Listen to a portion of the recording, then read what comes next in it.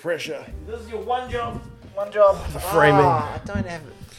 I look like I'm bloody Magnum PI or something with this shirt today. I don't know who looks worse. Like, I decided for some reason that for first episode of season 3, I was going to rock England gear. Yeah, why England? I don't know. And why do I look like... I guess to try and get a reaction. What do I look like? What's going to get the bigger reaction? Why the are you wearing England, or why? What is that? Why do I look like Tom Selleck's like fat, ugly cousin when he was in his prime? Do you want to go quickly have a shave and just leave the mo?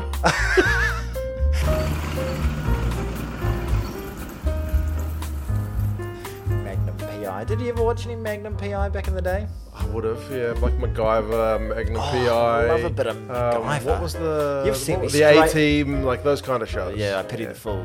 Yeah, mate. As soon as you see MacGyver, I don't know what it is about him. Sends me straight from 6 to midnight. Goodness me. How long were we into this recording? I don't know. Anyway, cheers, we're back. We're back, season 3. We did it. We did it. They said it couldn't be done. No, they said they didn't want us to do it. Is it back by highly requested? It's come back. Well, it's back. It's There's back, nothing you can do about whether it. you like it or not. Yeah, absolutely. That could be our tagline. 2 cents to get distracted is back, whether you like it or not. There you go. Oh. Do we have any goals for this year? We're going to talk about rugby.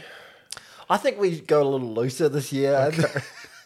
It's a divisive topic. You get people who are like, I could listen to you guys talk bollocks all day, and people who are just like, why will you not just skip to the rugby?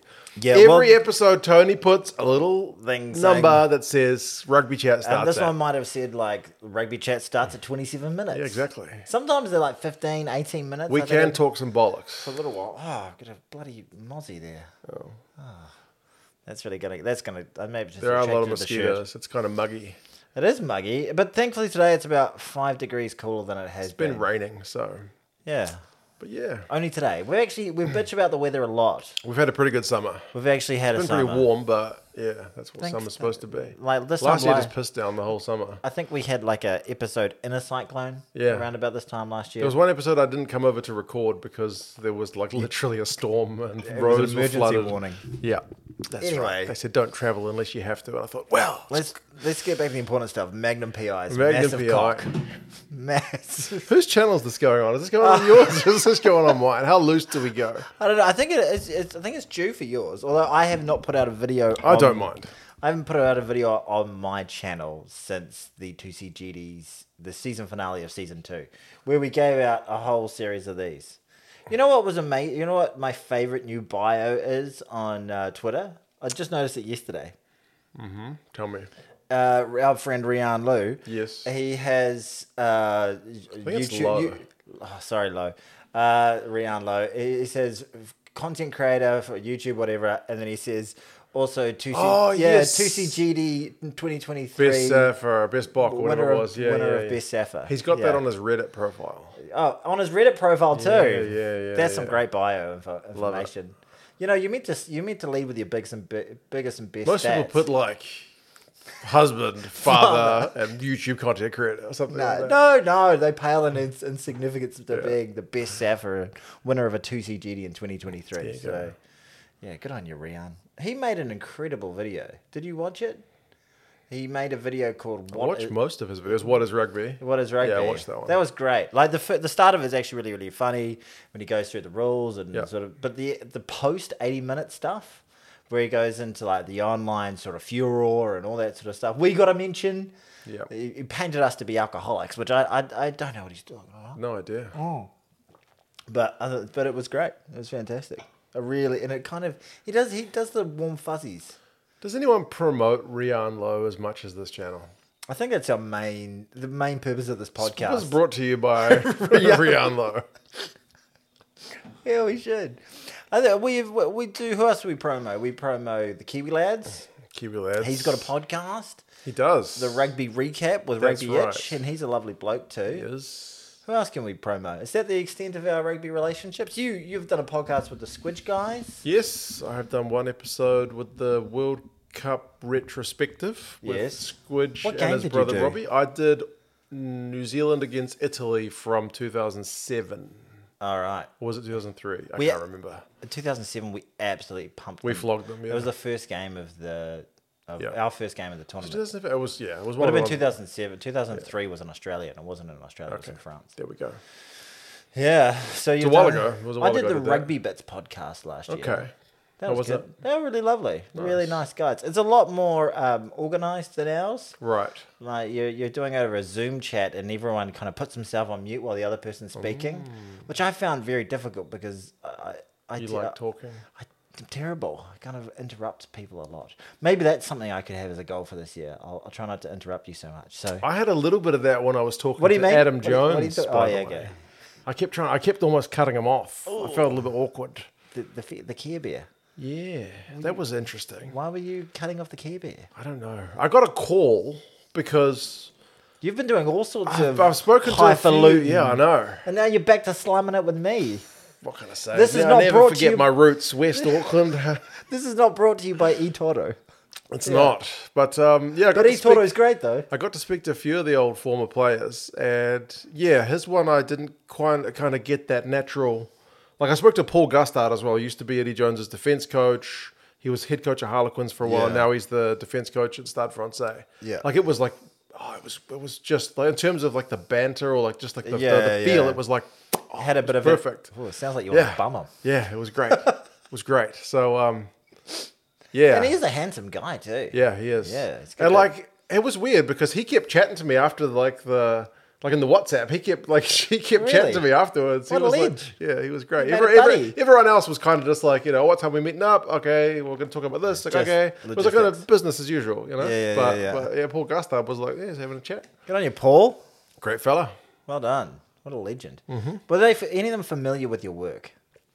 Not that I know of. All right. No. Because the other one you did, It was Planet Rugby that kind of hooked us up with them. So one of the journalists there, James Weil, he's pretty good mates with I think a lot of the players. So he was the one who kind of asked them, do you want to come on? Doing some Six Nations stuff. So, but yeah, I kept cutting Adam Jones off. Felt a bit bad. I apologised to him after. I was like, sorry if I kept cutting you off. And that's all right. He seems like a quintessential Welshman. Yeah, I know. He's about as Welsh as they get. Yeah, he was great. That's my Welsh accent. Yeah, nice. You had a Welsh girlfriend? I did have a Welsh girlfriend. Did she know Adam Jones? Not as far as I'm aware, but she was definitely a fan of Wales during that era. Right. Yeah. That was a great era. Hell of an era. Yeah. Although they still weren't able to get a victory over the All Blacks. This is true. I also spoke to Bernard Jackman. He's an Irish pundit, former international. Ball boy. He was cracking. Like I don't think people refer to him as that. I chatted to him like in the car before we started. Like he was driving and he was like chatting to me at the same time. And James, because like James was like, "Oh, this is Mark. He's gonna like be on the thing later." Yeah, so, right. Like it's a little bit of a meet and greet kind of thing. So that was cool. Mate, look at you.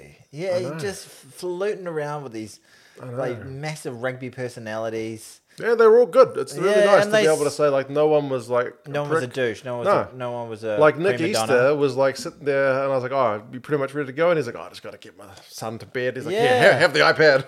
Yeah. Like, I was like, "Oh, it's like a parenting connection. Like every parent's put their kid in front of the iPad for 5 minutes 100%. Just to like get a piece of quiet." I'm a bad parent too. We love you, Nick. We love your parenting. Yes, absolutely. But during school holidays, what I find is like when you're back at work and your kid's still on school holidays, that's when you start like going, okay, the TV's on. Okay, right. Yeah, it's not good, but you do it. You do it. It's one of those things. Well, that's exciting, Mark. You seem as though you're going from strength to strength, and in this year, which is by it's the hangover. It is the hangover. It's not meant to be. It's kind of a weird one. I wanted to pick your brain about it a little bit. Pick away, sir. Pick away. Yeah. We'll see what's going on in there, but not a lot, mate. After the World Cup, New Zealand kind of went into bitch and moan about the final, and then rugby just kind of fell off a cliff. Absolutely. And then Razor started the job, and there was a bunch of news about Razor's doing this, Razor's doing that. But apart from a bit of Razor and a bit of bitching and moaning, there's not been a lot of rugby on the radar. Whereas the Europeans, Rugby World Cup's over.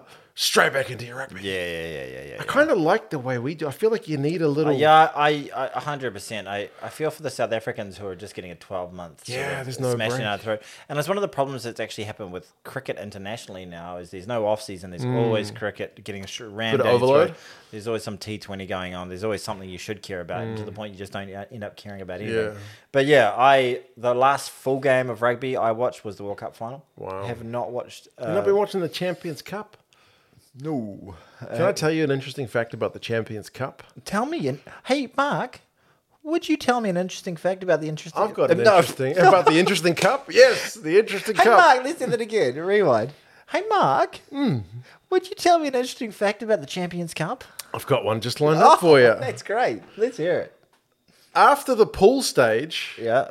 when you go into the round of 16, the way the format works is you can play a team who you just played in your pool. So imagine the World Cup. Imagine, who did we have in our pool at the World Cup? We had Italy. We had... Who else qualified from our pool? It was us and... Why have I blacked this out? Because we lost the final. Who else was in our pool? France. France. We lost so to France. Imagine... Yeah, we blocked that out. So imagine you get out of the pool and you're playing France. Right. That's kind of weird, right? It is kind of weird. So, but no, the Champions Cup, of the 8 games in the knockout stages, round of 16, 5 of them are teams that have already played each other. Really? 5 out of 8. Is that just a mathematical It's just the way that the that draw sometimes works. happens in the NRL when it comes to the end of the round robins, and Cronulla's played Manly, and then they've got each other in the first week of the finals.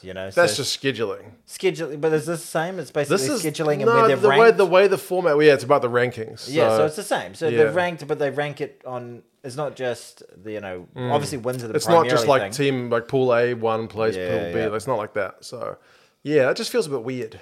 Yeah. It is what it is. It's a bit boring as a fan. Like the rare times where I've had to play the same team twice. It's just like, oh, great. Yeah. Them again. But it's been an interesting competition. It could happen in the technically it could happen in Super Rugby too. I suppose so. Yeah. Super Rugby. How far away is that one? About a month. How excited about Super Rugby on Six Nations is still very front and center at the moment. From zero to MacGyver. I'm probably still at Knight Rider levels. I'm not I'm not quite Magnum PI. I'm not quite MacGyver. I'm just at Knight Rider. Yeah, that's good. That's good. Yeah. I'm probably more Smurfs. Yeah. Really. I really like the Smurfs though, but they don't make me horny for rugby. Right. Okay. Yeah, they make me horny for all sorts of different reasons. Yeah, it's going to be a weird season in Super Rugby because there's just so many guys who aren't going to be there. The Melbourne Rebels maybe not going to play. I don't know. They're in administration. Do you think? Kind of have to wait and see. Do you think I could ask one of our many fans to somehow do a scale that makes sense that MacGyver's the top? Okay. And then just make it into some sort of scale that makes sense. And you've got a little bit of data there that Magnum PI is getting up there, but Knight Rider is about half what? Knight Rider's all right. I don't mind Knight Rider's about a 5? Yeah. Knight Rider's okay. I'll watch Knight Rider. But yeah, I wasn't a huge Knight Rider guy. Me neither. It was okay. Yeah. The cool soundtrack. Yeah, I was more of a Baywatch guy.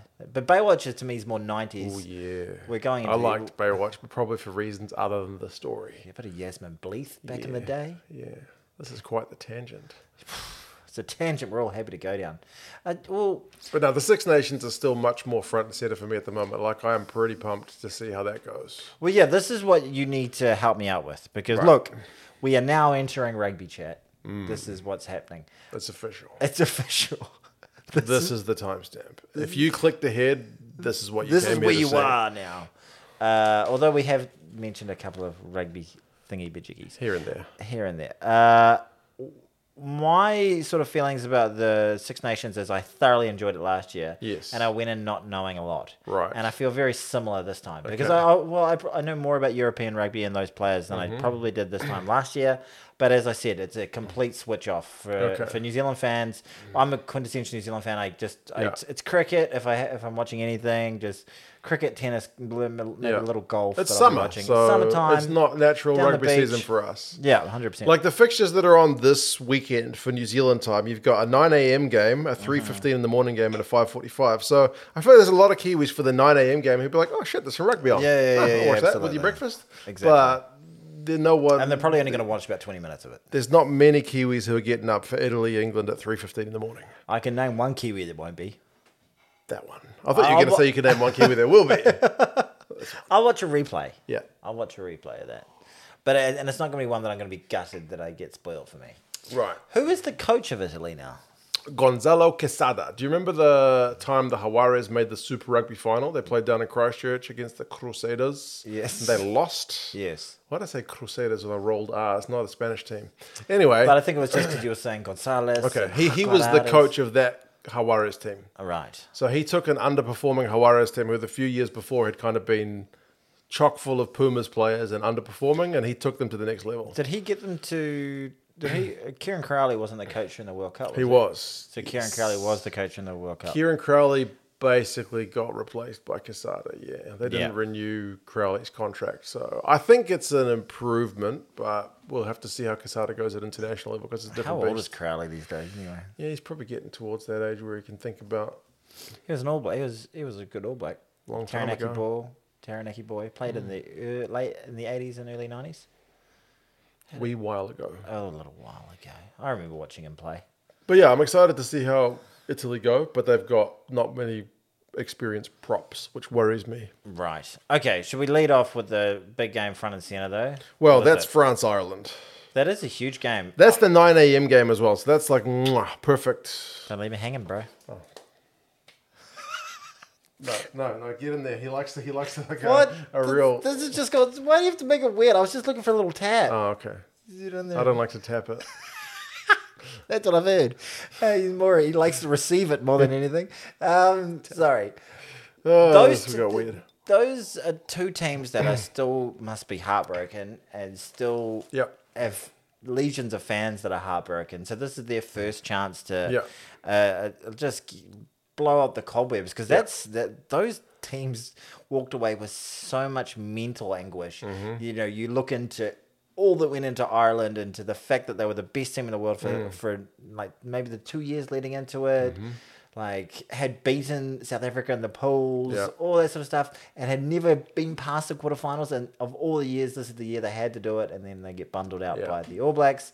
And then France, you know, a team in their home World Cup with, you know, the greatest player in the world at that very moment. Beat the All Blacks in the pool stage for the first time ever. The All Blacks ever. in the pool stage for the first time ever were looking like they should world be beaters, able to, basically. Yeah, 100%. And that was their chance. Yeah. That was their chances. They could definitely still win the next one. Mm-hmm. Though it's still a relatively young team, but at home. That was the golden opportunity. That was the golden opportunity. That was us 2011, right? If we lost that one, it would have been like, holy crap. Yeah, 100%. And a team that had been to the World Cup final twice before. Yep. So this is two teams. Do you think there's still a little bit of, like hangover from that where they're just like, you're like, we know that Six Nations is a big deal. It is the greatest rugby championship with a total of one World Cup between them. Tony poking those. He's poking. Poke away. But it is a big deal for any of those players, but it's not the World Cup. For some fans, they tell me it's the biggest thing for them. The Six Nations. Even though it happens every year? I think it's just got a better appeal than the Rugby Championship does. Maybe it's the geography because they're so close to each other. Maybe it's the history being so intertwined. It's the be-all and end-all for a lot of fans. The attendances there are insane. The crowds are insane. The history is insane. We don't... In New Zealand and Australia is like falling off a cliff rugby-wise. And New Zealand, we don't create that sort of chaotic amphitheatre sort of Colosseum-type environment, which seems to be the case in Europe. Like, it's very rare that we get to those sites. And I think South Africa probably, like, when you play at Loftus and stuff, they have something that could be comparable to that Six Nations atmosphere. But we don't have those sort of atmospheres. Is it just that, the pomp and grandeur of it? I think part of it. Yeah. Yeah. Because it did feel like it. That's part of what I feel it through the camera. It was part of the thing that made that World Cup so good was seeing those French fans, those Irish fans just pumping, right? So, 100%. Yeah. And you see half a dozen Kiwis. Yeah. black. Sometimes there's go black. That's right. Yeah, or black. That's the one. That's a good one. Yeah, we're creative people. We really are. But yeah, France, Ireland. I think No Sexton. What? Who's no Sexton, no Dupont are kind of the two talking points for those two squads. I didn't know Dupont was that.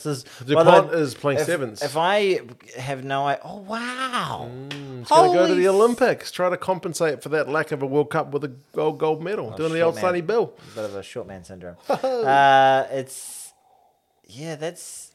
a dangerous path to go down. Like, you look at... Caleb Clark was on top of the world when he decided to go to the sevens, and that was bad for his... Probably a little bit better than Caleb Clark. But Caleb Clark was... Yeah, he'd had a cracking series against the Aussies. Like, if Dupont, goes down... And it doesn't... sevens and 15s are such different games. If there's anyone who can do it, I think it's Dupont. He's a freak. He is a freak. But you would have thought that Caleb Clark was going to dominate in sevens too. Yeah, he does, and Dupont has express speed, doesn't he? Yeah, he's pretty quick. He's powerful. He's a strong tackler. Like, he's got everything about his game. So, if there's one of those guys who is that freak athlete, you watched no sevens though, eh? No, that's true. Yeah, it's such a different game. I did watch the Olympics. Yeah, that's when you look at games of players like DJ Forbes back in the day. Yeah. He looks like a maniac in sevens, but then it's just like a Mr. Nobody in 15s. Yeah, this is not the space. And there's just the intensity of it. It's just so quick. You don't have to have that same stamina, but you need to have that explosive. You do in terms of in sevens. Sevens is so tiring. So fast, yeah. It's much running. It's like almost like tennis, watching them go back and forth. There's no the small amount that I played like tournaments and stuff at school. It was you just want to vomit every time you get off the field. Yeah. Like and you're having to sprint. It's nasty. And basically, at the end, it's just basically who's got the most gas in the tank. Yeah. Wins. But yeah, we'll see how it goes. The French, I don't know if you've seen the squads, but the French squad has got a few more kind of ins and outs. They've brought in a few uncapped players in lots of different areas in the backline. They've got a couple of giant locks that they've brought in. Yeah. With a bit of... there's one guy, he's got Samoan heritage. He's born in New Zealand. He's raised in Australia, but then moved to France at like a really pretty young age, like teenager, I think. He's like 145 kilos. He's a lock, not a prop. Whoa. And he's over 2 meters tall. Like, he is an absolute behemoth. So, holy smokes. Yeah, the French squad's pretty exciting in terms of that, but the Irish squad's... That is a terrifying human. It's like a Will Skelton. What kind of bloody lineage did he come through? I know, exactly. So... How big's his mum? I never asked him. Get him on the pod, ask him. How big's your mum? But yeah, the Irish squad's pretty stable. There's no like bolter. It's just like, well, Peter Mahoney's the captain, yeah? Yeah. That's an interesting choice. Yeah, because he's like at that age where it's like, is he going to make the next World Cup? And like, he's even like at that one where he's like, is he the best guy in his position? A lot of people would say Caelan Doris should be the 6, but because you got Omani at 6, you kind of have to play Doris at 8. Are they going to Sam Cane themselves? Yeah, maybe. But I mean, it might just be an interim thing. We'll kind of have to wait and see. I think he's an amazing player. I really like Peter Omani. But for me, he's more of a he's like Dane Coles. Like, well, Dane Coles is gone now, but he's a shithead on the field, gets under the skin of the other player. He's a spiritual, emotional leader. He's not the guy talking to the coach, the referee in a calm way and then calming down his fellas and sending like direct messages and stuff. He's the guy getting up, talking smack to everybody, getting people to go. He's got a different style of captaincy. Well, I don't think that guy's the captain. That guy needs to do exactly all of that stuff. No, he's a captain for Munster, so is he? Yeah, he's done it for a long time. So okay, maybe I don't know what I'm talking about. To me, it doesn't seem like a sort of captain-y kind of... We'll see how he goes. Name some fiery captains you can think of. Who's a fiery? I can't think of it. Sean Fitzpatrick was a little bit fiery. He was a bit of a grub back in the day. Who else was a fiery captain? Blackadder. Todd Blackadder was rugged as anything, but he was like very much a leader. Right. But like a shithead captain. Like Peter Omani's a great shithead. Yeah, but love it. I like Villy LaRue, Dane Coles. We need shitheads in our game. We do. Like get under the skin of other people. Even like the likes of. Did you see that somebody asked Brodie Retallick whether he had actually said to Peter Omani, because he actually said to Peter Omani after the game, or as it was closing, he said, 4 more years, fuckwit. Really? Yeah. Because he'd given so much Yeah, shit Sam to Cane them a bunch of shit during their tour, before. And then he got asked about it on another podcast recently, and he just said, I said what was reported. Yeah, Really? Yeah. Which was 4 more years, you fuckwit. Wow. Which is, I kind of like, it's you give it, you take it. Like, one of the greatest lines by Peter Imani was, you're a shit Richie McCaw. Yeah. I love that. It's all good. Like, Rugby I love needs the colour. more of that stuff. Yeah, give us more of that crap. So there you go. Peter Imani being captain. Good for the game. Good for the game. Yeah. Good for the pod. Yeah. That's the main thing. There you go. Do you think they didn't? They said, "Oh, they'll love this on 2 cents." Get us distracted. That's what they need something to talk about. In season 3, episode 1. Yeah, there you go. But no, those are the two sides, France and Ireland. I mean, like I said, Ireland's side's pretty consistent. There's no real bolters. When I spoke to Bernard Jackman, he said, like... Look at you name just dropping. Name dropping. But he said, like... Well, you know what? I talked to my buddy Charlie. But he said that there's no real bolters from the URC that it's like, well, that guy's really pushing for a spot. So... That's not a good sign, though. The incumbents are all kind of holding their own. So just how they go without Sexton is the biggest question. Some of these guys must be getting up there a little bit. Like, there's a few of them. Like Amani, Amani's like 34. Well, Bundy he's 32. Yeah. How old's Jameson Gibson Parker? He's in his 30s. So there's quite a few guys who could probably go one more cycle. You reckon? Maybe. Yeah, interesting one. But the French squad has got a bunch of exciting youngsters. So that's good. Utini still hanging about? He is. He was going to retire, but they got him. They got him for just when I thought I was out. They pulled me back in. Exactly. Yeah. But yeah, France and Ireland, big time favourites. England is the third favourite with the bookies. They must be off the back of the kind of success. Semi-final, yeah. Lost by 1 point. Welcome to the bloody club. They welcomed us to the club. That's true. Borthwick's picked a few youngsters, but he's also picked a few of the old boys. It's like a real mixed squad. So I get the feeling he's going to go conservative. But there's potential in his squad to go exciting. Is he still going to have the conundrum of whether he plays the... Owen Farrell's not going to play. Oh, wow. Yeah, Owen Farrell's taking a break. There's so many people going, why is this? I'm watching a rugby podcast with this guy. I have not watched any rugby. Listen to any rugby. That's what I'm saying. New Zealand's been no rugby I am the quintessential New Zealander. This guy, you do it for a job. You do your thing. Like, I have not been paying attention. Yeah, so Owen Farrell... So if you need a catch-up, use me as your conduit. I'm your retarded conduit for everybody. So he's not only you can't say that word anymore. I apologise. Playing... He's going to take a break from England duties because he's just, had a pretty full-on year. Mental health stuff? Basically. Yeah, okay, cool. Yeah, family time. And then at the end of the season, he's going to go join one of the French clubs. And England are like us, that if you go overseas, you're no longer eligible. So I've heard So, yeah, he's pretty much done. Okay. Seems like it. That's him. Gonskis. Pretty much. So that opens up space. They got George Ford, who's the experienced guy. They got Marcus Smith. So they've still got guys who've played 10. I think George Ford is a great backup because he got that game that for he played against... For a long time, he was like playing 10-12 with Farrell. So. And that game that he played against Argentina, Argentina... Oh, he just won it basically single-handedly. With a red card. Yeah, I know. And it was just beautiful. He was just going, like, you want to put me like anywhere within my halfway, I'm going to do a droppy. That's it. That was one of the best performances of the World Cup. That was cracking. Can I ask you this left field question? Your 4 best performances in a single game in the World Cup.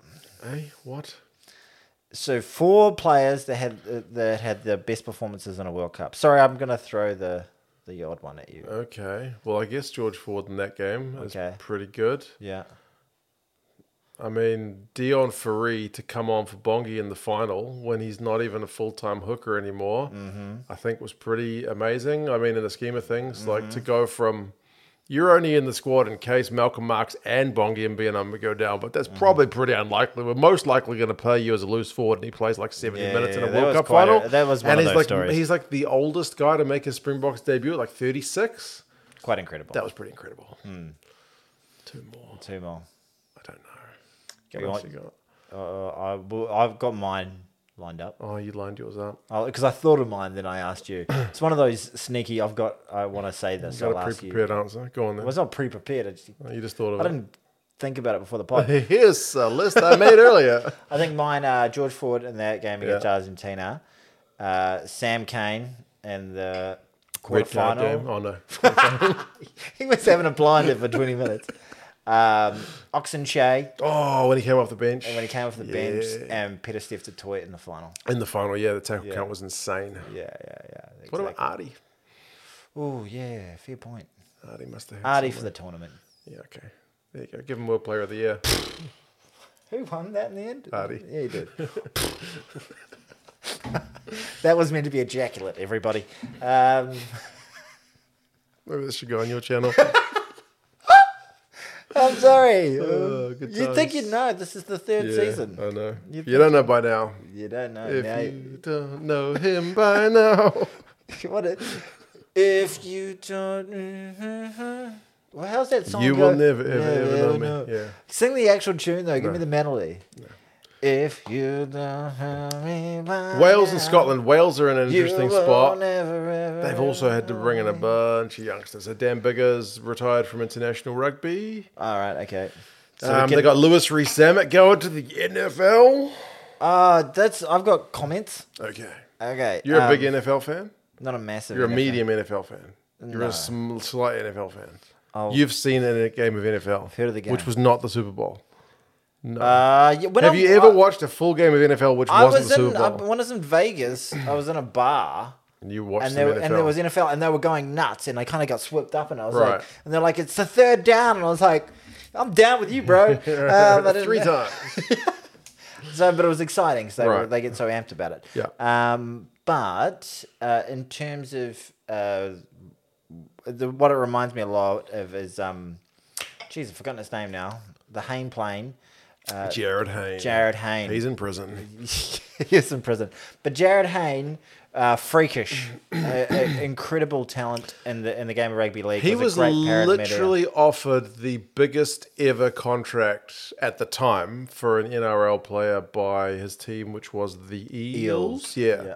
Like, I forget how much of the salary cap it was, but it was a significant amount to be proposing to give one guy on your team. Quite incredible. But he turned it down. Because he wanted to chase his dream. And the thing about it was he went over... knowing nothing about American football. I saw his interviews, like nothing. Yeah, and he trained the house down over there, put everything into it, had an incredible preseason. Yeah. An amazing preseason. Like, you look up, like... Highlights of it. I watched it and I was like, oh my God, this guy's going to be a star. Yeah, he looked incredible. He was beating players. He was looking amazing. And then they're like, he's been so... And they were hyping and they were like, maybe he'll make a team. And I was like, surely he's going to make a team. Look at how amazing he's doing. Yeah. And then he did make for the 49ers. Yeah. And he got a handful of regular season games. Very, very few. Like 2 or 3? 2 or 3. And he fumbled the ball a lot. And he couldn't catch the ball in the games. Like, not even couldn't catch it. Like, the thing about it is, like, he was just receiving kicks. So to do his job, he only gets about 3 opportunities to do it per game. And I think he dropped 2 balls in his first game and maybe 1 in the next. And it's like 3 mistakes. Yeah, you're gone. You're gone. It's over. Yep. You know, so all that training. So it's because there's very cutthroat. So much talent over there. They just and they can't put up with. You know, that unless you're proved your worth. I mean, you look at a guy like Carlin Isles from the Sevens. Like, he couldn't make it. And was he athletics or was he NFL? I think he was. No, he was a sprinter, wasn't he? He was a sprinter. Yeah. Okay, I know there's some guys in the American Sevens team who couldn't make it in the NFL, and they are amazing athletes. Like, America has no shortage of incredible athletes. That's why they call them the sleeping giant. For many years now. It's been a big old snooze for them. But, I don't know. I wish him all the best. I hope he makes it. Yeah, I hope he makes it as well. That would be I really awesome. do. I don't think he will. I also don't think he will, but I would love to see him do it. Prove us wrong. Yeah, exactly. Yeah. The only reason I say I don't think he'll make it is because the amount of guys who have tried it and not succeeded is long. And these are guys who have been playing. People told me, I forget the guy's name. They told me this one guy who did make it. I forget his name. He was a guy. He was a kicker. No, but there has been kickers who've done it before. But there's one guy who was couldn't quite make an NRL team, and he got scouted by somebody in the NFL, and he ended up making it. Like a lineman. But he's a big freaking unit, so it's totally different. His job is like... Yeah, basically. Like, and I think the reason they didn't make it in the NRL is because he wasn't mobile enough. Yeah. Whereas in the NFL, he was kind of perfectly suited. Yeah. Absolutely. And I was like, yeah, I saw that example, but I was like, that's not really what we're going with. And you look at the money that these guys can make compared to New Zealand money, compared to the money that they make. If you're an average NFL player, like, you're making more than the highest paid rugby union player. What are they like? I think the average salary was a couple of million US. And that's average. And then, yeah, there's some guys obviously way more than that. And there's a lot of guys who are on a lot less than that. Like, I think the kick return guys are only on like 800,000. And if you're on 2 million US, that's what is 3.5, 4 million New Zealand. Yeah. 0 players are making that. Yeah. Like the best you can possibly hope for is maybe 1.6. I think Bodie was on like $1 million from New Zealand rugby at one point, and then he went for Japan and did like $1 million contract over there. So yeah, right. And New Zealand and then just get some brand ambassador stuff and sponsorship on top of that. That's tough. But yes, that's quite a tangent. But Wales, they're without Lewis Rees-Zammit. Yeah, go Lewis. They've got no one's giving Wales which is actually a real shame because he was a real talent. Yeah, for sure. Looked like a very, very quality young player. But look, Jared Hayne came back within 18 months. So he might. Do you think there's a potential that he kind of tarnishes his Welsh legacy? Like, he could have been, top try scorer or, some kind of all-time legendary dude. Does he tarnish it if he goes to the NFL and comes back with his tail between his legs, or is it just like, well, you were 22, you're young, good on you for giving it a crack, young man? I'm 100% good on you for giving it a crack. I don't think you're like, well, you're a loser because you tried. Like, I think it's awesome. Trying for losers. I think it's really. I felt guilty that we're both saying, don't think he'll make it. Yeah, but it's just an. Honestly, he's 22, so he's still young. I don't think he's married. I don't think he's got kids. Yeah. And his domestic team in the Premiership are doing absolute dog shite. Wales are in a rebuild, so they're projected to do absolute dog shite. So if there's a year to do it, like, why not do it now? It's a shame for Wales. Yeah. Like, but if there's a team, if you're just like, I don't want to lose for the rest of this year. I want to go do something fun. I want to go to Florida and enjoy some nice weather. Wales obviously were balls in the last Six Nations, and they had all that problems with their contracts and all that sort of stuff. Yeah. But then look how they did at the World Cup. They did all right at the World Cup, didn't they? And he was a big part of that. I don't know how Wales fans don't get a bit more pissed off, because everyone is just like, Wales are so shit. They're going to do so bad. But I think it's kind of part of the Welsh. Really? Well, they get shat on by the English. Really? That's unbelievable. Part of that. It's flowed down to Australia as well, because I've been saying, like, I don't know, like, that the Aussies are going to do as bad as everyone's saying against the British and Irish Lions next year. I hope they do well. I hope they do well as well. Everyone's like, it's going to be so lopsided. It's going to be the most historic lopsided series ever. But I'm like, Aussies aren't that bad. But people are saying, well, they got beaten by fucking Wales at the World Cup. Is this going on mine or yours, by the way? It's going on yours. Fuck then. But it's just like that's the marker. Like, because you got beaten by Wales by a record score, you are just awful. But it's like, that was under Eddie Jones when he took all the youngsters. And then England got beaten by a record score against France at Twickenham last year, and then made it to the semi-final and lost by a point. Yeah, exactly. Stop shitting on Wales. 100%. And momentum's a funny thing in sport, and different seasons. I think there's still a decent amount of quality and very, very passionate players, and on their day maybe they go back to very old school Warren I'm not Ball. saying they're going to win it, but I'm just saying, give the boys a chance. Can't really unbeat. Exactly. Yeah. And then the Scots. Interestingly, the Scots have got a pretty stable squad, a few new guys, same coach. You could say, how sometimes you've got a squad which you're like, that's a pretty good squad, but then the coach doesn't get them to the kind of that next level. Like I mentioned with Quesada, goes to the Jaguares. Gregor, what's his name? Yeah, Gregor Townsend. So Quesada with the Jaguares takes them to that next level. You're like, that's right, that's where this team should be. Where Gregor Townsend with Scotland, it's like, they're okay all the time. And like everyone else is looking at it like, this is one of the best Scottish sides ever. More depth than the Scots have had ever. And they're like third place in the Six Nations. Yeah, but they're also playing against two of the best. And this was the problem. Is it just unfortunate that they've got a great side at the same time as the French have got a renaissance going on? Well, it's bad. Like, I know that I said that it's not the greatest championship. Well, I made a dig at the fact they've only got one World Cup, but I think they have two of the best teams in the world. Oh, for sure, in France in France and Ireland. And I think those two teams are 1, 2, 3.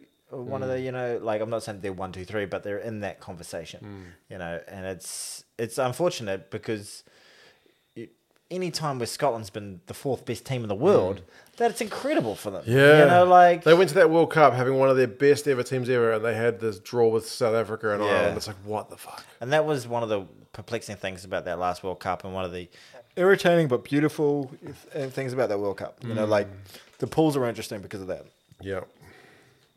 It gave us one of the best quarterfinal weekends, one of the best weekends of rugby of all time. Yeah, some of the best matches you've ever seen. Yeah, but that's and that it shat on a lot of people at the same time. But I, you know, there's still a lot of life in that team. Duhan van der Merwe, if he can replicate. I thought he went a little quiet at the World Cup. He's getting, I'll have to do a stat at some point, but I feel like he's a guy in a game where Scotland's expected to win.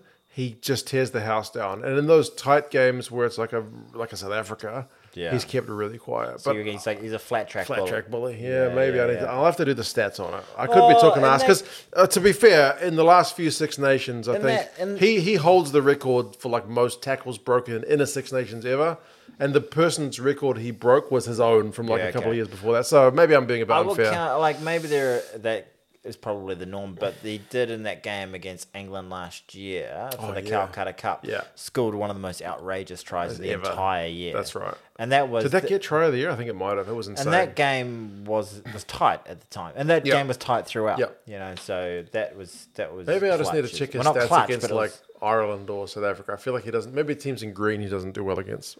I think teams probably know that he's a threat, and the best teams in the world know how to shut down the ball. You know, and I think Finn Russell, for all his brilliance, doesn't make the most intelligent decisions on a rugby field a lot, and players know that they play into his ego and give him that opportunity. He's probably going to 1 out of 5 times do something incredible, but those other 4 times you're going to get a turnover from him. Like, I don't rate him as much as everybody else rates him. He's a real love him or hate him kind of guy. He's a bit like Carl Spencer. I think he's brilliant. Like, as a neutral, he's really fun to watch, you know, and I like seeing him like do incredible things when he can do them. But just like I see him do more shit things than good things, you know, and he's not the number 8. He's not your lock. He's the guy who makes everything happen. So like, seeing him do a lot of shit things means you're turning over ball within your own 22. You know, like you're wasting opportunities when you're hot on attack because you've got a rush of blood to the head and you go for the miracle pass. You know, like you're giving away intercepts. But once in a while he does an incredible flick pass. He takes a gap that nobody else does. He has the audacity to try a chip when no one else would when there is space available. But it's not the percentage play. He would... In a game, he wouldn't last in the world poker. You know, like too many kind of all-ins. Yeah, too many all-ins, basically. There you go. There's an uninformed. Well, we got a close-up look at Finn Russell in the Netflix series, but we'll get to that in just a second. Before we wrap up the Six Nations, so this weekend coming, France, Ireland, Italy, England, Wales, Scotland. That first game looks very tasty. Super tasty. I'll watch it. Italy will probably get beaten by England. Yes. I don't think Italy's never beaten England. Really? Never. Never ever. I think that's the only side in the Six Nations that Italy's never beaten. Holy smokes. That would be great if they could get up. Yeah. And then Wales, Scotland. Well, like, you never know with England. England's got this weird thing where like they play England first. They play Italy first, like the easiest team. Then they play Wales. Then they play Scotland. Then they play Ireland at home, and then they play France. So they get an increasingly difficult draw. It's a mix. They never mix it up. Actually, this is the first year that they've mixed it up in ages. It always used to be the fixtures got reversed. Yeah. But no, it always used to be Scotland, England first round every single year since I've been watching. But it was Scotland, England first up last year, wasn't it? And the year before. But no, they've switched it up this time. So England's playing Italy, which is a nice change up of the norm. But yeah, and then Wales, Scotland is kind of tasty for its own reason because Scotland need to be that kind of contender instead of pretender with an away game to Wales. Scotland have kind of usurped Wales as the other like proper team in Europe. You know. You know a good Six Nations fact, which I love about the Six Nations? Hold on a second. Mark, do you know any good Six Nations facts about the Six Nations? Just thinking about one. Yeah, well, let me know. Last 4 years, 4 different winners. Oh. Like, that's when we don't get that in the Rugby Championship. So last year was Ireland. Last year was Ireland, the year before was France, the year before was Wales, and the year before was England. Ba-boom. Tasty. No. Wayne Pivac won a Six Nations. That was all the recasts. During the year. Even you know about that. He knows his stuff. Ba-boom. And you know who won the Rugby Championship last year? The All Blacks. And the year before, the All Blacks. Yeah. Probably the year before. I think we've probably won it the last 4 in a row. I think the last one we didn't win. Can I tell you I think probably 2019 when the Box won. I think probably the last one. Can I tell you a controversial strategy that I've been thinking about my YouTube persona? Okay. Not that it's much of a persona. It's just me being me. You're going to poke the bear. You're going to go full Ben Smith on Twitter. I was thinking about it just for fun, just because it's not real. It's the internet. You're going to be antagonist. I'm not going to do it, but I was flirting. I was thinking about just being like the whole year, because I love South Africa. I love South African people. Yeah. I really respect their team. But I know a South African. Yeah. I work with one. I love South Africans. Some of my best friends are South African. I eat biltong. Yeah, exactly. But I was just thinking... We drank some Clippies.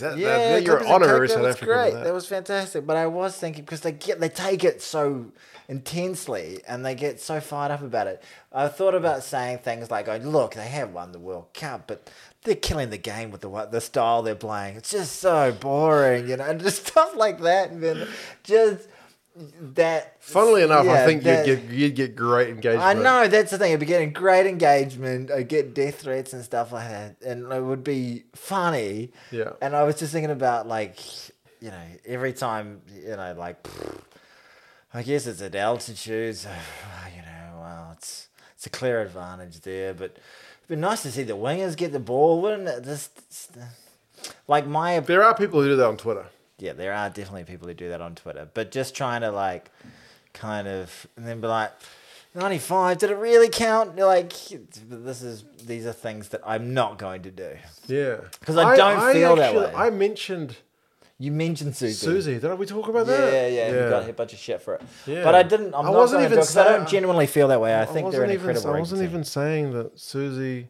poisoned us? No, I was just saying that the fact that the All Blacks coach accused it was the scandal. It was a controversy. People took it the wrong way. The South Africans are incredible people, but they do take their rugby very seriously, and they do get. I get a lot of shit on this from South Africans, and I don't even try to. That's not even when I'm trying to antagonize them. So I was thinking about leaning into it. Yeah, but if I just call it the way I see it. Right. And then it's just like, he's a blockhader. Yeah. There you go. But, I just like running rugby. What can I say?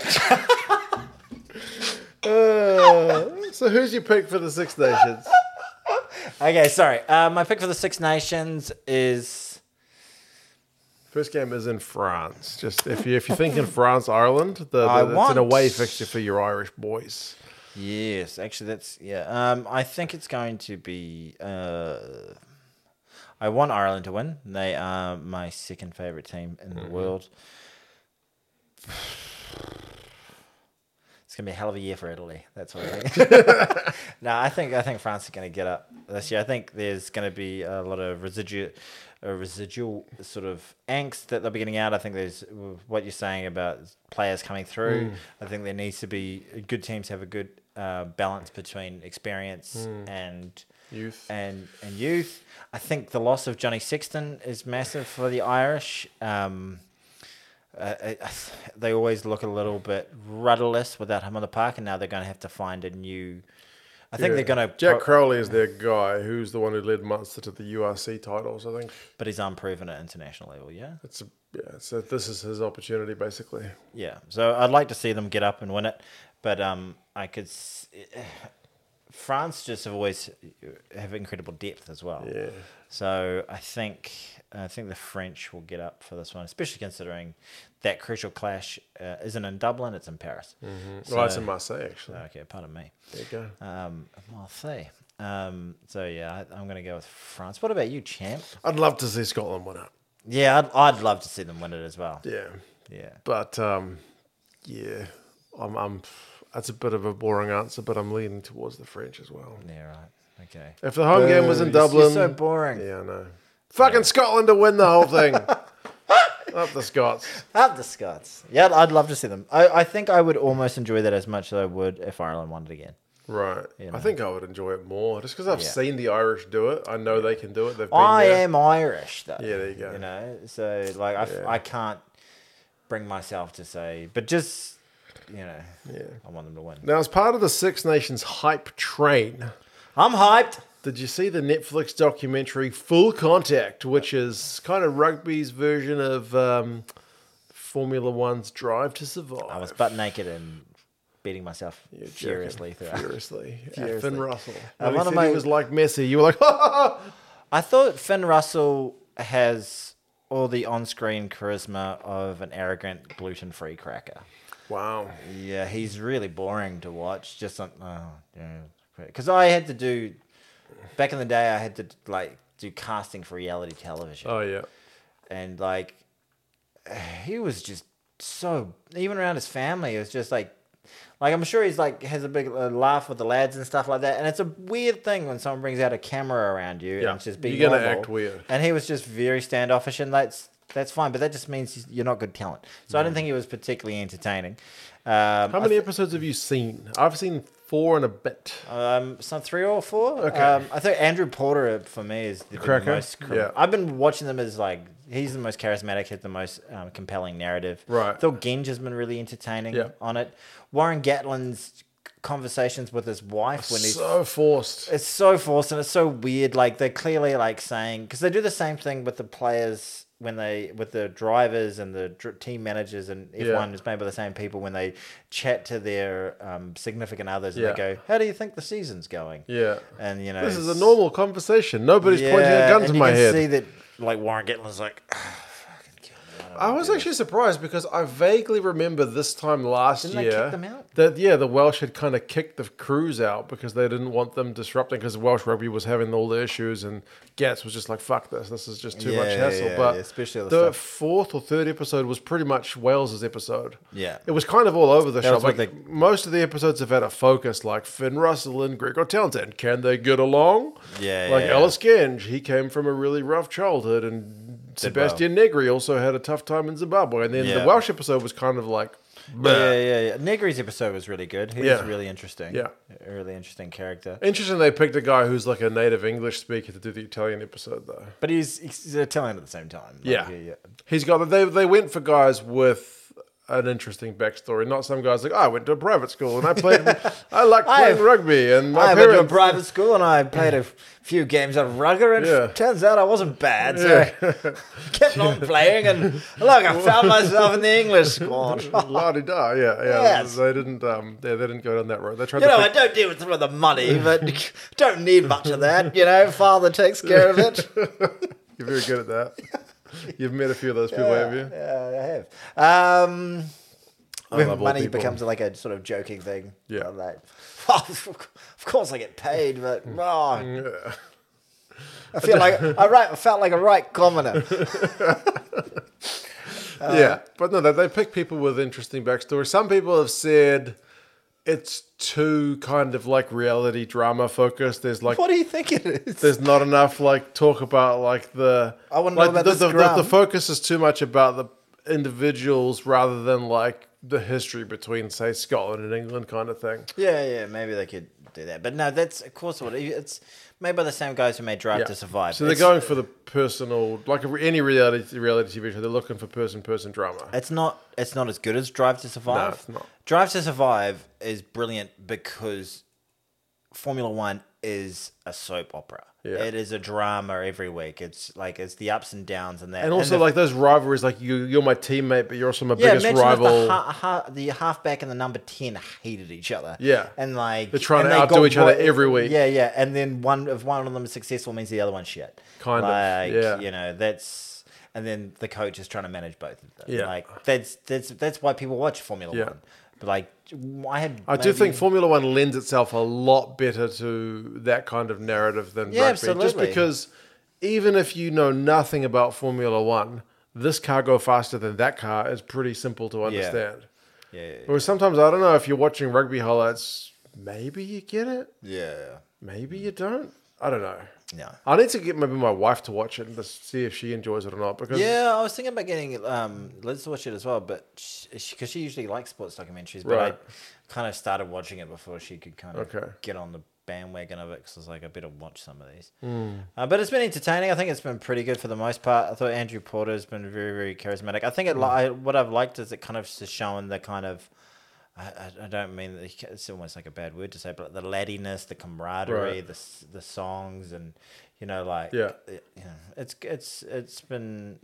nice. It's just some nice aspects and stuff, and like, I don't think anyone's going to get in there and try and understand the scrum out of it. Like, they go into a little bit. Porter was talking about against Antonio. They did that really well. Yeah. Every time Antonio came on the screen, they played some like ominous music. Yeah, exactly. He was like Darth Vader. That was hilarious. Yeah. I was waiting for them to do like the French episode where like Antonio's the main character and he's like this really soft-spoken guy, but no, they didn't. Oh, hey, bro. Yeah, I'll pick up the scrum. No, he's a freak, isn't he, that man? Do you think... I think they're filming season 2.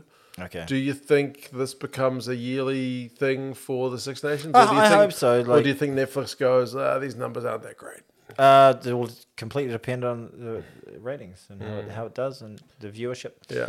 I think it's definitely a lot better than, I don't know if you ever saw the Amazon documentary that they made of the All Blacks, or the All Blacks one when the Lions were touring in 2017. Right. It was just very, very guarded. It was very like they didn't have the access that this one has, and they promoted like they did, but it was just not quite there. And the most dramatic thing that happened is they interviewed Sonny Bill Williams after he had a red card. Okay. But it didn't really kind of get. And I really like the in-person, the in-shed sort of access, the changing shed access. But just, it's crazy from freaking 5th grade up, like 14-year-old, 15-year-old, as soon as your balls drop, team talk's the same. We're going to fucking turn up, okay? Yeah. We're going to show them who we are before they even realize who they are. We're going to get fucking stuck into them before they can get stuck into us. Yeah. Like, it's like, and we're all going to be ready. You look at the man next to you, he's going to do it for you, you're going to do it for them. And it's all that sort of shit. And then, like, and it's just like, I thought it would, like, kind of like, why are they saying the same things I was saying when I was 14? Somebody, I did an initial impressions video about it. Somebody in the comments was like, I felt like at international level, team talks were going to be like a lot higher level than this, but this is just like... It's just like, exactly. Like, you know... Yeah, have you seen that guy where they did a bit about Kieran Crowley, like his assistant Neil Barnes is like, we're just going to get fucking violent. I was like, oh shit, he's fucking brutal. I loved him because he's an old... He's real old school. I recognise him too. He's been around the New Zealand scene for a long time. Yeah. I loved it when like they were winning, and they went back to that France game. They were winning like we're gonna fucking win this. Yeah, he was like, this is gonna be the long. Kieran Crowley's longest 19 minutes of our lives. Shut the fuck up! We're gonna win this. Yeah, that kind of sounds pretty funny. Yeah. It's not really family friendly. It's kind of like this show. No, yeah. Earmuff it if you got kids in the car with you. Yeah. Because this is a podcast. It is. We do put it on podcasting platforms. Such as... Which ones are left? Spotify's still around. I don't know if Stitcher is anymore. I don't think so. Apple Podcasts? Apple Podcasts is still around. I think Google Podcasts is still there, even though they're discontinuing it at some point. Get us on Spotify. Yeah, just get on Spotify. Go. Yeah, smash us on Spotify. Would you? Yeah. Leave us a review. Haven't looked at a review for it. We haven't released a podcast for 3 months. We did 30-something episodes of these this year. How many are we going to do this year? A lot. I've got an operation coming up in a few weeks. Oh, no. Testicles are just too big. Just have to shave a couple of inches off the edges. That's one thing I've said about you. He's a great guy, but his balls are just hanging out. Have you seen that documentary of the guy with like a 150-pound ball sack? And he like... I can honestly say... No, I have not. It's like a problem. Is it called full contact? Oh, yeah. Imagine the nutshell take I could take. But yeah, it's a really... Because he's morbidly obese and something terrible's happened to his nutsacks. And it's like... God. And they're always just there. He's just... They're like it's like a dinner... It's like watching a ram or a bull or something. Just fucking rugby balls dangling. No, it's giant. Talking like 150 pounds, man. Oh, man. Yeah, it's huge. Anyway, so sorry, I didn't mean to digress into that. What was I talking about? Can I say one more thing? Yeah, go for it. Joe Schmidt's going to coach the Wallabies. Yeah, can we talk about that and Razor? Oh, yeah. Okay, so Joe Schmidt coaching the Wallabies. Through to the Lions tour, and that's it. So it's like a 2-year deal. Mixed feelings. And that means he coaches against Andy Farrell, who's the Lions coach. So it's like the master against the apprentice. Oh. That's a great little storyline. A little bit of Darth Vader, sort of Luke Solo. Joe Schmidt seems like a really nice guy. And Aussie rugby, behind the scenes, seems like a really toxic place to be working. Irish rugby? No, Aussie rugby. Oh, right. It seems to be very, like, state against state, not in a good way. Like, no, we're not talking about fucking state of origin, but, like, they don't seem to have, like, be on the same page for a lot of stuff. Well, this whole thing that's going on, the Rebels going into administration, I honestly don't think it would be the worst thing for Australian. It'd be a terrible thing for the Rebels, but to have one team go, one less team. I think that they need better quality Super Rugby teams. Winning cultures. Yeah, and stuff. winning cultures, being able to actually get into semis, it'd be better for the competition as a whole. You know, one thing I found, just to compare, is that English rugby recently had 3 teams go bust. The Wasps, London Irish, and Worcester all went bust. Can't be the Wasps are I know, they're a former champion team. But, like, the Champions Cup the year before, from memory, I could be full of shit, but English teams just didn't do well. Yeah. Like, English teams were underrepresented in teams that, like, from the pool stages to make the knockout stages, they just didn't do very well. But now that they've had 3 teams go bust and the majority of the players got picked up by other clubs. The good ones. Yeah, basically, the quality of those sides has improved. They've done the best of the 3 leagues, like the URC, the top 14 Premiership, which make up the Champions Cup. The Premiership teams are just doing better. The cream rises to the top. So, yeah, it's sometimes good things come out of pain, don't they? And hopefully that's the case with Australia. But it goes down to Australia, they've got the other problem is which most people outside of Australia probably fail to understand a little bit, is they are playing in the country of the most powerful and biggest rugby domestic competition in the world. I was thinking about doing a video about that. Like, is rugby union bigger than rugby league? Rugby union is bigger than rugby league. To spoil the video, which I haven't yet made, basically, rugby union, obviously... Oh, what happened? Something beeped. Okay, it still says it's recording. Does it? No, it's not flashing. Oh, it stopped. Are we full up? Well, we filled it up. No, memory card's full. I gotta go take a piss while you sort shit out. I'll sort shit out for you, Jim. Right, going again. Welcome to the Technical Difficulties Podcast.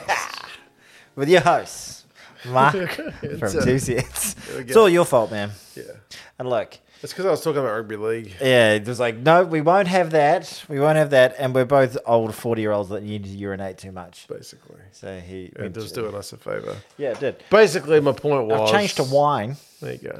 I'm a fancy lad. You are fancy. Yeah. Rugby union's bigger than league, but the NRL, I haven't got my notes on me, but my cursory glances, the NRL is bigger than any rugby union domestic competition, like even top 14.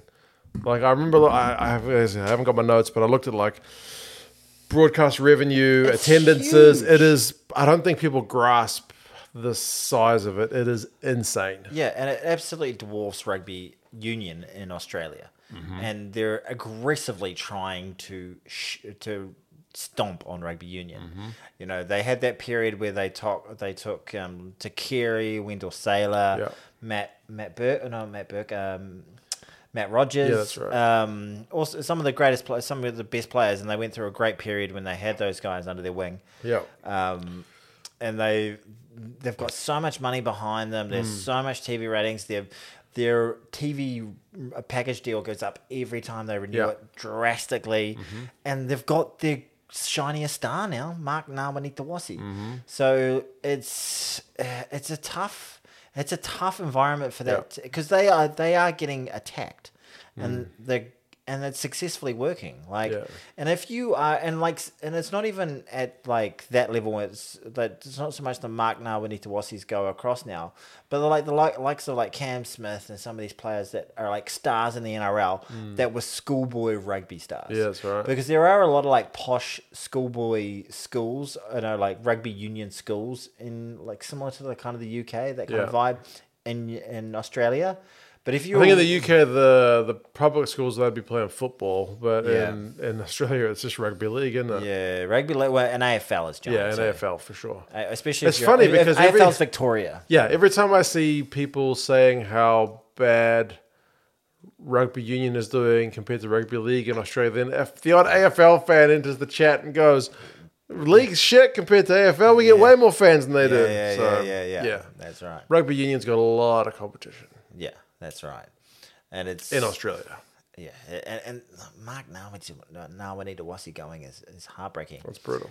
But in terms of Joe Schmidt, I think Joe Schmidt is an incredibly intelligent rugby brain. He's like the Wayne Smith kind of rugby brain. He's a similar professor type. But has he got the cattle to do enough with them?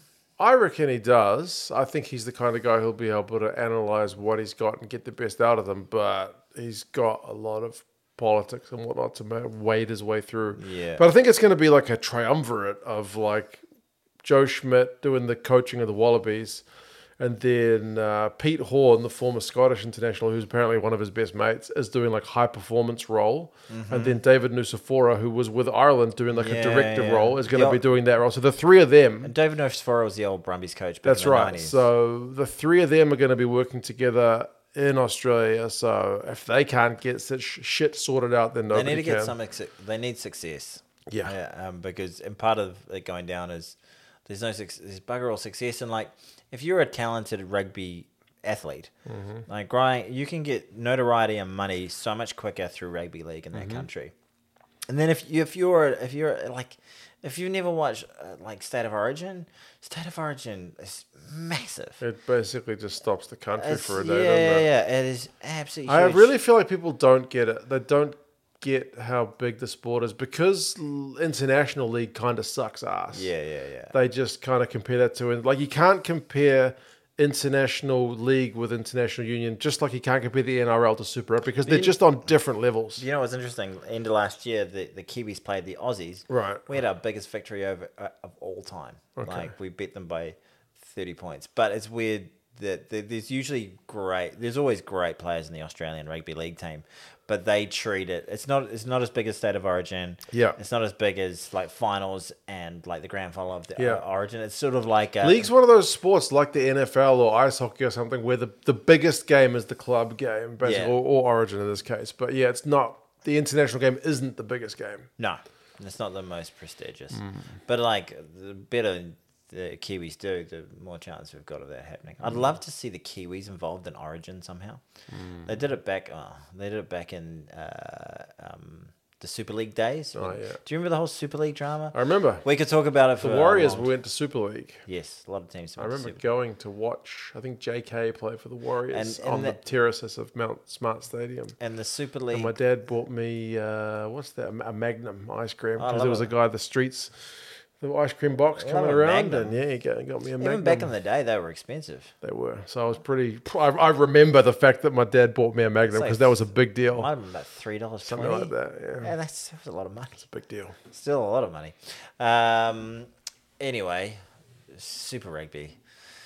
Are you excited about that?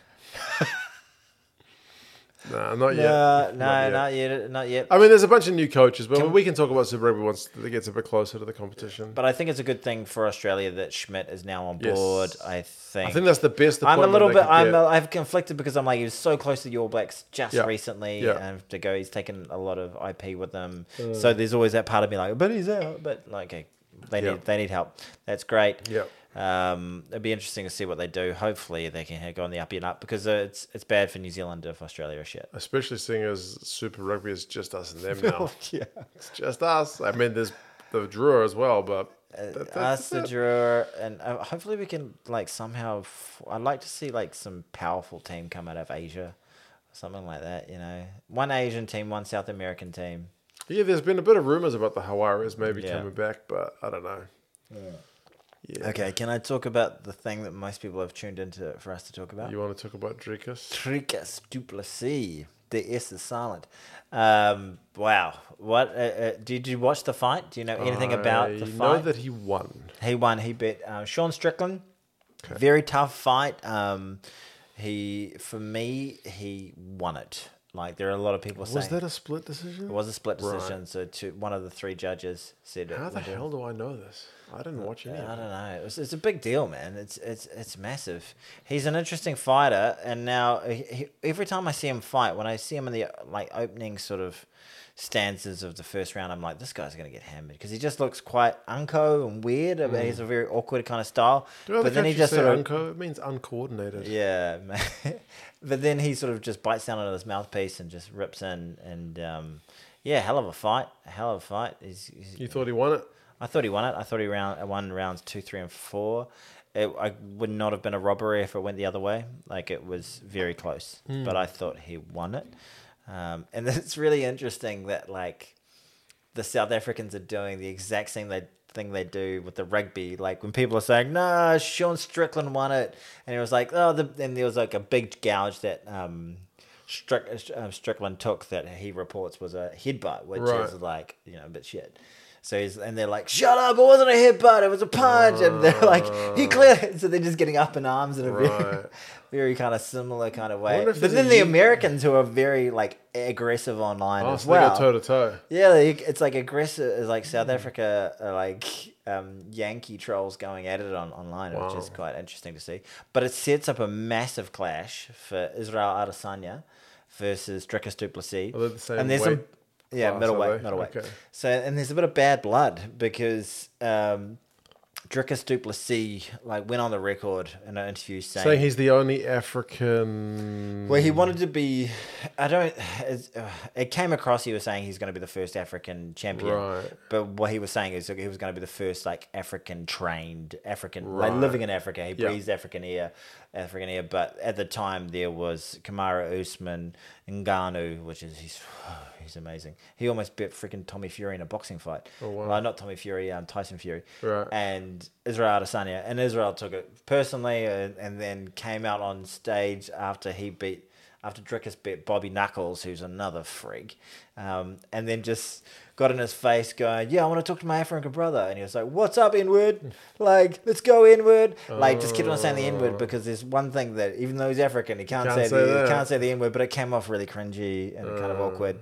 But I'm still... I'm 100%... UFC does the drama, though, pretty well. Yeah, and there's this... They lean into the drama. There's this pre-built... And then one thing that Dricus said in the press conference to Sean Strickland that was totally out of line. Like, Sean Strickland is known for saying the most outlandish, outrageous stuff, the most offensive stuff about everything possible. Okay. Like, he accused Izzy of masturbating dogs and stuff, all sorts of stuff. And Dricus kisses his coach on the lips, and he does.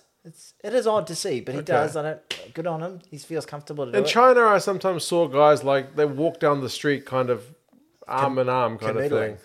Just dudes. It's just a dude thing over in China.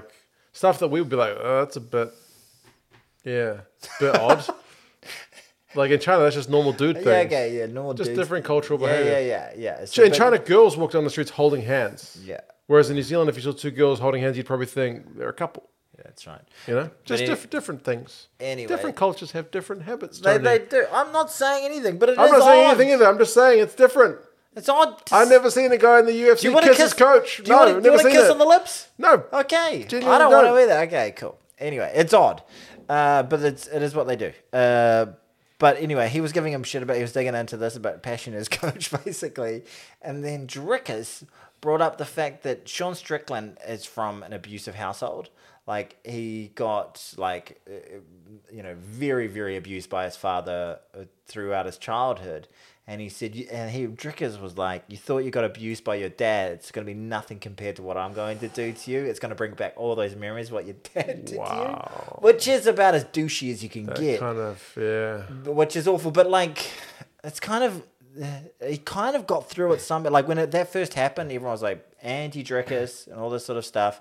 But then they're like, well, Sean Strickland says crazy shit to everybody, and like it's mean stuff says in the work. But when you're bringing up a child's abuse, see, I think like rugby could use a little bit more edge about it, but they don't need to go that far. That's cringe. And when they talk about we don't need to do that. Yeah, and you like with rugby, they won't even talk about like not liking anybody, which I find a bit like, come on, like you're allowed to not like each other. Colby Covington said to Leon Edwards, which was the pay-per-view before this most recent pay-per-view, they were talking smack, and Colby Covington's like a douchebag character basically, but he said to Leon Edwards, he said, I'm going to take you to hell, son, and when we're there we can visit your dad. And his dad got murdered when he was 11. Wow. Like that's pretty douchey. It's dark. Yeah. That's dark stuff. So we don't need to go there. Yeah, no, we don't need to go that far. But rugby could just use a little bit of edge, I think. A little bit of edge. Because rugby's always like, they played well. Credit to them. Like, I saw that at the World Cup. Like, we beat them by, like, somebody got beaten by 70 points. Credit to them. They gave us a great game. Like, you fucking smashed them. Yeah, you can't say that. You're like, well, look, the scoreboard might say one thing. It says you absolutely battered them. Beat the living shit out of them. Yeah. Okay, finally, before we wrap this thing up, Ray, is there anything else? Razor? Have we talked about Ray? What do you got on your... Razor Ray. Razor Ray. There's a lot of excitement in New Zealand about Razor. Come on, Razor. Yeah. Come on. See, I'm going to be the quintessential New Zealander. I'm looking forward to Razor against Rassi, I'll be honest. And then they add Joe Schmidt to the mix. I feel like Felipe Contepomi is the odd man out because you've got Razor, who's had unprecedented success with everything he's done. Hasn't done it at test level just yet, but under 20s, Canterbury and the Crusaders, he's been phenomenal. Yep. So that's fantastic. Rassi Rasmus back-to-back World Cups. Yeah, exactly. Yeah. Rassi Rasmus back-to-back World Cups, took a failing South African side and just turned them around. Yes. Unbelievable. And then you've got Joe Schmidt, the mastermind of the Irish 2018 team, which is one of the best teams of all time. They were all conquering. Yeah. He was coach of the year that year. And then you got Felipe Contepomi, like, that's my first real kind of head coaching gig. So it's weird as well, like he's been an assistant and whatnot, but I feel like he's up against it. But in terms of Razor Ray, you could see that he was gagging to get his hands on the boys. Oh, for sure. Like he was like, all right, what is it? December 7th? All right, coming for a camp, everybody. Yeah. Like start of January, he had the camp. Yeah. Sorry, January 7th is like within a few days of him starting the job, he was like, "Yeah, I want you guys to be together." And then the Wallabies guys like, "We don't even have a coach yet." Yeah, the All Blacks are in camp, and we don't even have a coach. But then they just had, and they were doing fitness testing. Yeah. Apparently, Cam Roy smashed the Bronco. Yeah. I'm excited about seeing how that boy develops. Yeah. He could be a great. Mark my words. Just put the old kiss of death on him. Hopefully I haven't. But yeah. And I think we needed it as like I feel for Fozzie, like it would have been a great send off for him to win that World Cup. And I'm still stings. Yeah, it does still sting. And the big reason that nobody wants to give a shit about rugby at the moment is because we went through a little bit of heartache towards the end of the year. So it's good just to have a little bit of a time off. But yeah, having Razor Ray on board and just his sort of personality and all that sort of stuff. Like, did you see his first interview? The media went real softball on him. They love him. They love him. They love him. Whereas the relationship between the New Zealand journalist and Fozzie was always quite antagonistic. Because he was losing. So, but even when he got appointed, I don't think the journalist liked him. You know what you should have named your channel? What? You should have named it Mark My Words. There you go. Mark My Words. Because his name's Mark. It is. It's really clever. Yeah. No, but why would I've been a guest on a channel called... it's either From the Mark or Off the Mark Rugby. Guess what his name is? Mark. Hey. There we go. I'm meant to be on the rugby recap. So. Which one's the rugby recap? Oh, come on. It's one of our best guys. The rugby recap? The rugby rewrap? The Kiwi Lads one? Yeah, the Kiwi Lads and rugby. We talked about it earlier in the podcast. I thought it was like a different channel. No. It is a different channel, actually. Oh, okay. I think they made their own channel. Right. We don't have it. This is not its own channel. No. 2 Cents Gets Distracted is a channel that spans two different channels. Confusing as that I have to make some videos at some stage, don't I? You do. And the old algo, I have to start from if you're looking at this on my channel and it's got 12 views, tell someone about it. Yeah. He makes rugby content sometimes. And it's not bad. It's pretty good. When I get round to it, it's okay. Well, maybe I need to think about making. I've thought about some ideas for a video. Okay. Okay, but anyway, before Razor, you're excited? Yeah. I'm excited. He has very high expectations on him. Mm-hmm. All right, is that everything? That's everything on my list. We did it. How long did we record this podcast for? Well, we filled up one memory card. Yes, we did. So, yes. Too long. 2 hours? It's been good to see you, folks. I've missed you. Nice to swear on camera for a change. Apologies if you've got young kids around. I could bleep them. No, this is going on your channel. Next week, it'll be bleep time. And we'll actually have some rugby to talk about rather than us catching up. Good to see you again, sir. We did catch up over the holiday period. We did. The families met up. We had a barbecue. We did. It's great. Played some guitar. Yes. Yes. Our daughters did a strange sort of interpretive dance. That was bizarre. My son helped with the guitar in the background as well. Yeah, he did. Yeah. I'm trying to get Garrett into golf. Yeah. Yeah, I think that's... He's not really talking about the golf since, so you'll need to have another session with He's him. more of a fly swatter kind of guy. Yeah. He likes the old... We don't have to go into it. Anyway, thank you for watching. Take care, folks. Good to see you. Haere-ra.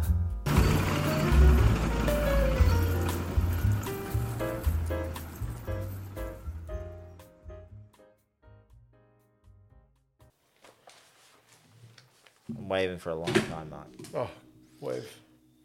You remember the old end of the Beverly Hillbillies? Yes, they used to come out at the end of it. They used to come out at the end of onto their front porch and just sit there and wave. Yep. Who was your favourite character? Jed? Yeah, probably Jed. He was pretty funny. And then the angry grandma. What was her name? I don't know. But she was really angry. What was it? Leroy or something like that? Leroy Jenkins. All right, that's enough. All right.